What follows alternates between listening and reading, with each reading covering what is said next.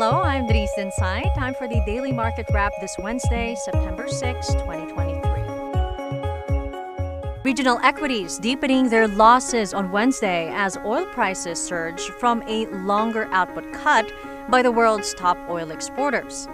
But the Philippine Stock Exchange Index saw modest gains, climbing nearly 0.3% to close at 6241. Value turnover dipped again to 3.6 billion pesos after picking up a bit last week.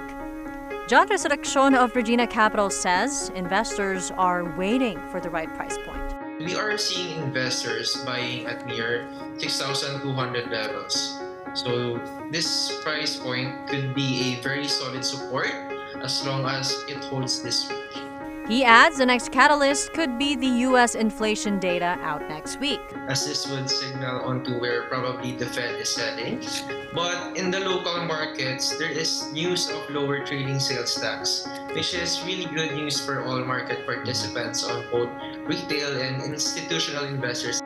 In corporate stories, Metro Pacific Investments Corporation partners with Sumitomo Corporation for an unsolicited proposal for the operation and maintenance of the Metro Rail Transit 3.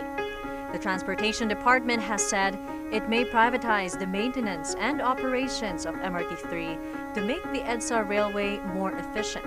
Meanwhile, Philippine Infradev Holdings, which is behind the construction of the Makati City Subway, submitted a letter to the city government to discuss changes in plans.